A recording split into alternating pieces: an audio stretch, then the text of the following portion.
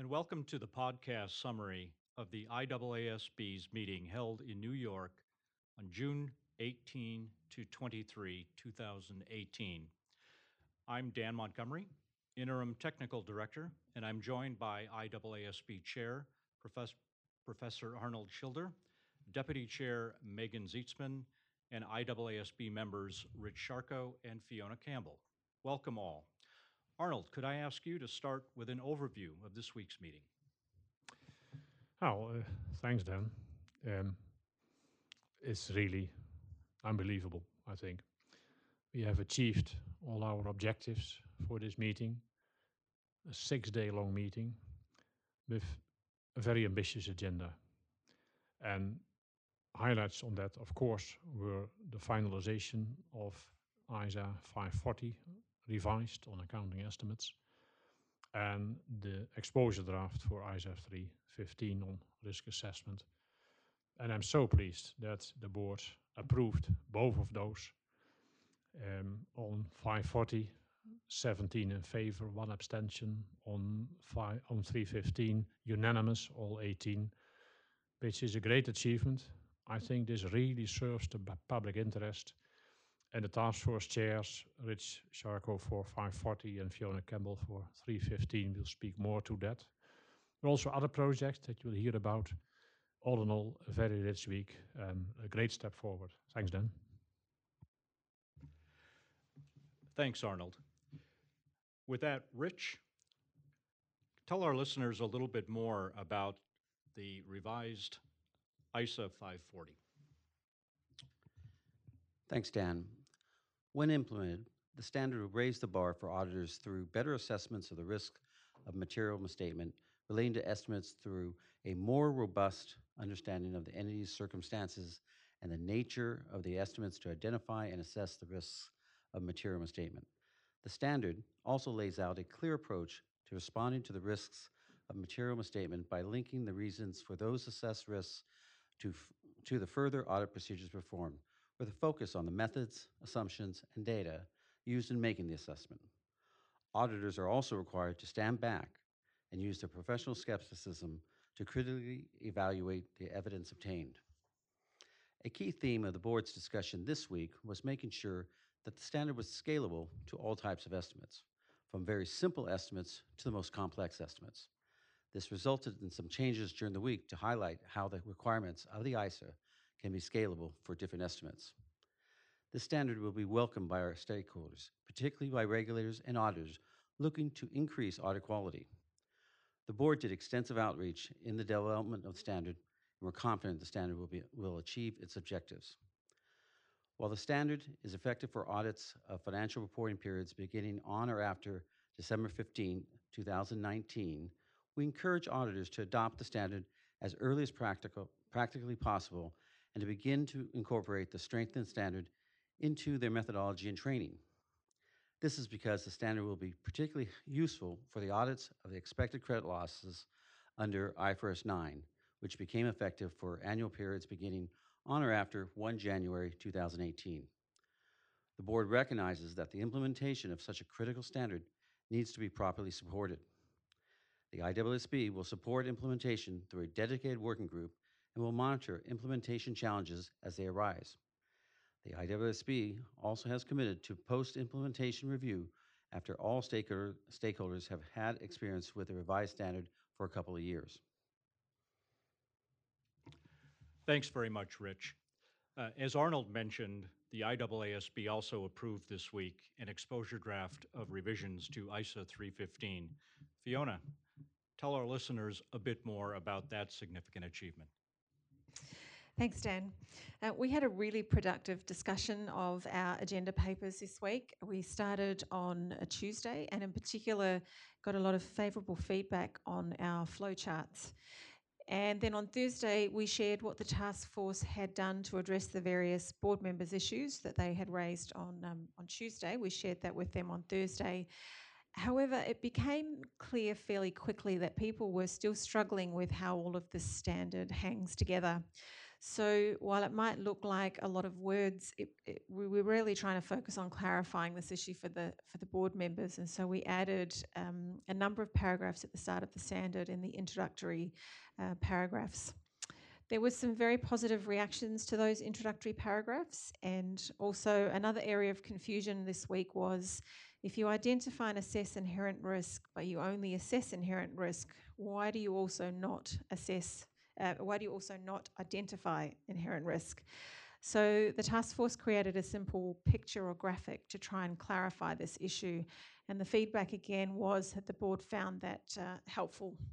So I expect we will see some of these non-authoritative pieces of material coming out in the near future along with our exposure draft. Scalability was another topic that got a lot of discussion by the board. And here what we've tried to do is clarify that the standard is scalable and that the guidance that we have written is truly for smaller and less complex entities, but that you would use your professional judgment to determine how the guidance might be scalable to the requirements that are in ISO 315. And then this paragraph on scalability was further enhanced during Saturday's board meeting to land on the final words.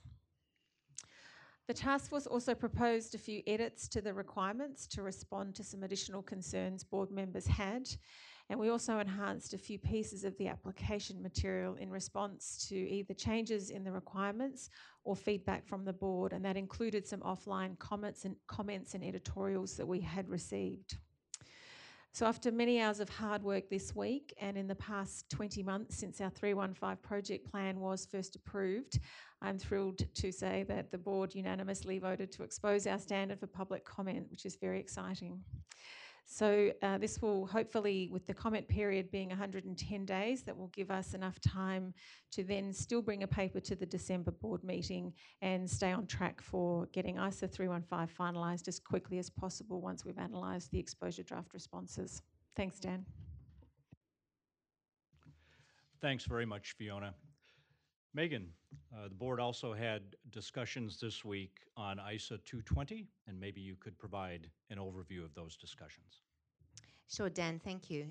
Yes, our task force was very happy to present a first read of the exposure draft of ISO 220, which is dealing with quality management at the engagement level. We had a really productive conversation with the board.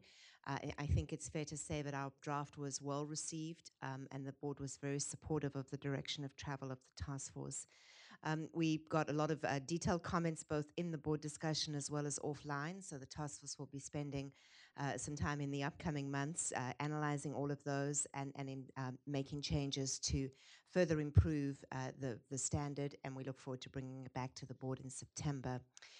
We did get some feedback that emphasized the importance of the ongoing alignment and coordination with our other project on ISQC1, which is dealing with firm-level quality management. And we recognize that there are a number of places where we need to make sure that language aligns, but also that the concepts kind of make sense when you put the two together. We heard some reservations about the practicality of some of the suggestions and maybe the need for guidance to show how you can really scale the requirements, particularly in the context of smaller firms and maybe even sole practitioners. So a call for the task force and together with the ISQC1 task force to think again or to think continually about how these two standards apply in the context of smaller firms. We were also challenged to look at the drafting and see whether we could streamline some of the application material in particular. We also had, at the end of the discussion of ISO 220, a discussion about the situation of when you have someone other than the engagement partner who signs the auditor's report, and there'd been a call for the task force to look at whether it would make sense for, as part of the ISO 220 project, to look at whether ISO 220 should actually establish some requirements that would deal with this situation. So first of all, acknowledge that in many jurisdictions there are different laws or regulations that call for people who have a particular license maybe to sign a report, or in some cases for a report to be signed by someone in addition to the engagement partner.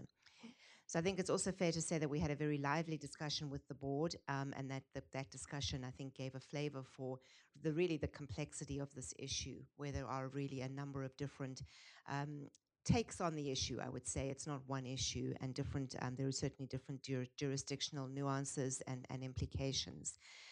But I think there was a call from a number of board members to continue to look at this, maybe some diversity in perspective as to whether it's directly ISA 220 or some kind of a different project that would go on a parallel track. But it was recognized that we do need to do some additional research and outreach to really get a better understanding and inventory, maybe all of the different jurisdictional practices, and then decide on a way forward.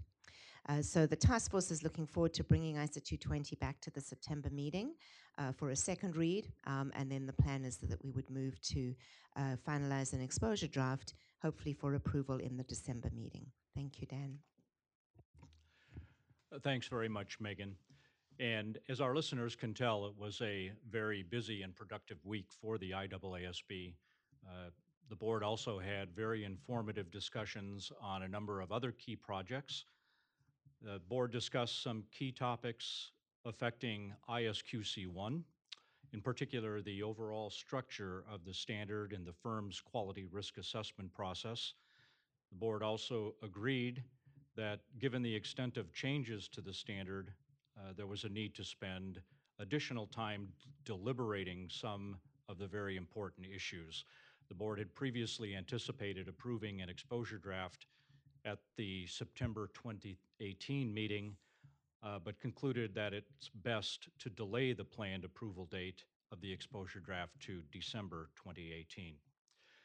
On emerging forms of external reporting, the board discussed the proposals of the working group, addressing some of the key challenges, including materiality, evaluating the suitability of criteria, and building assertions for the subject matter information. The board also received an update on the AICPA's audit evidence project that is considering aspects of ISA 500 that may need to be updated in light of emerging technologies. And the board also discussed some possible next steps for the IAASB's Data Analytics Working Group. So that brings us to the end of the various topics that were discussed by the IAASB this week. The IAASB's next physical meeting will be held the week of September 17 to 21, 2018 in New York. The board will also hold a teleconference in July 2018. In September, the board will consider issues and have further discussions on a number of matters, including ISQC1, ISQC2, ISA 220, ISRS 4400, addressing agreed upon procedures engagements, key issues in relation to emerging forms of external reporting, and feedback from the stakeholder survey regarding the IAASB's 2020 to 2023 strategy.